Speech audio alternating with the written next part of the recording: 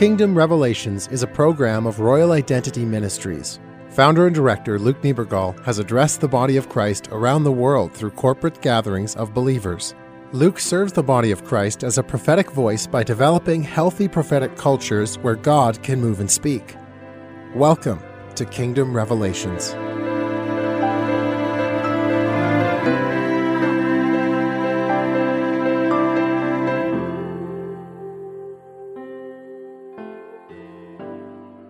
So for those of you who have been following this program, you'd know that I've been walking you guys through some teaching on the fivefold ministry. So I've been talking about Ephesians chapter 4, verse 11 and 12, which says that God has appointed some to be apostles, some prophets, some evangelists, some pastors and teachers for the training and equipping of the saints for the works of ministry. So we've talked about what it means to walk in the office of an apostle, the office of a prophet, and the office of an evangelist. So today I'm going to talk with you guys a little bit on what it means to walk in the office of a pastor. So in a previous program, I talked about how the office of an apostle, it's kind of like the forgotten office of the fivefold ministry. And, you know, where the apostolic office is like the forgotten office, the office of a pastor, I believe, is the most misunderstood office in the fivefold ministry. And the reason why is because we've kind of expected pastors in the church to do everything. You know, so we've expected our pastors to have like the biggest vision for our churches, kind of like an apostle would. We've expected pastors to hear God's voice the best for our churches like a prophet would. We've expected our pastors to have the biggest heart for the community like an evangelist would. And then we've expected our pastors to teach every Sunday like a teacher would.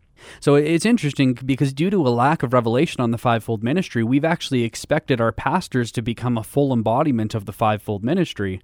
And, you know, like, it's no wonder why pastors burn out. We've put this unrealistic expectation on them. And in doing so, we've actually not allowed pastors to walk in their full capacity and to walk in the full expression of what they're actually gifted to do. You know, so a pastor in the church, this is where their grace lies. A pastor's grace is to actually walk alongside of the brokenhearted. As a shepherd of the church, their job is to actually walk and to be one with the sheep. You know, so pastors, they carry a very strong grace to bring healing to the brokenhearted. They carry a certain level of authority in the realm of the soul like other people don't. You know, pastors, they also carry a very strong grace to build family and to build community in the body of Christ because we all need that. You know, so a lot of leaders in the body of Christ, you know, they more so lead from behind a microphone, and that's not a bad thing.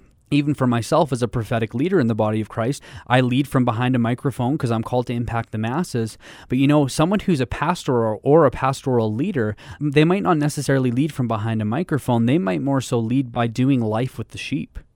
You know, they might more so lead by being in relationship and by walking alongside of people instead of from standing behind a pulpit. You know, so it's very important that we receive from pastors because when we don't, we're actually really cutting ourselves short from having a pastoral leader walk alongside of us in life. You know, I really love pastoral leaders because I said in the last program about the apostolic, you know, I said that apostles, they really have a heart for the individual, but they also have a dream for the masses. You know, it's like they love the individual, but they dream for the masses. And pastors, it's like they love the individual and they dream for the individual. You know, some pastors who I really respect, like they thrive the most when you give them one person to walk with for 10 years. And to just walk with them, to do life with them, to counsel them, to walk with them through the deep heart stuff. My wife, she's actually probably one of the most pastoral people I have ever met in my entire life. When we first started up our ministry, Royal Identity Ministries, like we were going into the bank to set up a business account for our ministry, and I'm thinking all apostolically. It's like we're setting up our ministry, we're going to do all these profound things for God's kingdom, and we sit down with our banker, and we're talking with her about what we're doing with our ministry and setting up this account, and you know, my wife just starts asking her questions about her heart. And all of a sudden, they get into this conversation, and man, we found out so much about this woman. Like, we found out about how she's engaged and what her fiance's name was. She started processing with us just about different heart stuff that she was going through. And when we left that meeting, I was like, man, what just happened?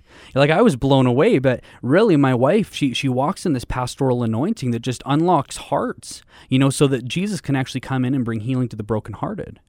You know, it's very profound. You know, and it's really interesting because when we begin to understand like the pastoral office, you know, what ends up happening is everywhere that we go, we begin to operate in this pastoral capacity.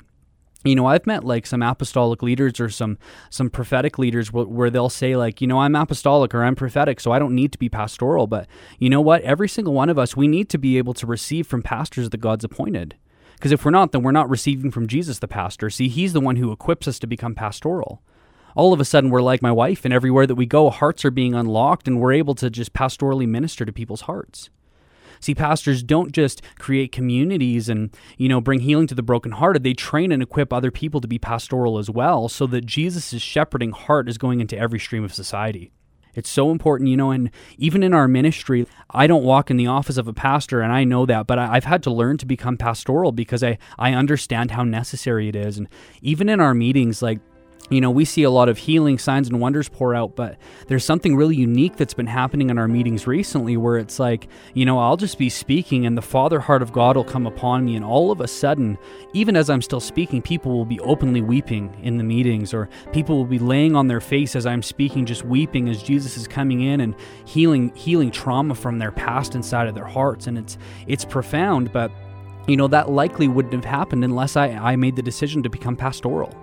Because I need that element of who Jesus is inside of my heart. Otherwise, I can't minister in my greatest capacity.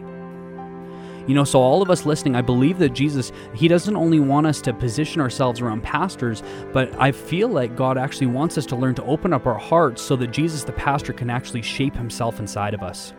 So right now, just as you're sitting and you're listening to this program, I just want to pray over you. So Jesus, right now, I just pray for everyone listening, and I pray right now, God, that you begin to just pinpoint different pastoral leaders that are around us that we need to receive from. God, I pray that you teach us how to receive from the grace that's over their lives, Lord. And God, even more than that, I pray that you just begin to open up our hearts so that Jesus, the pastor, can actually come and dwell inside of us.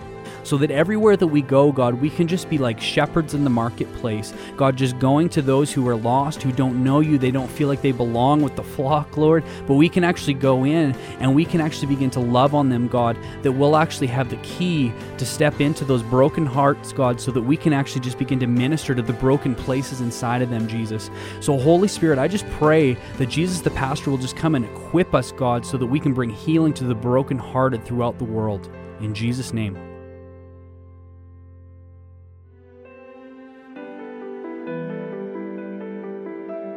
You have been listening to Kingdom Revelations, a production of Royal Identity Ministries based in Calgary, Alberta, Canada.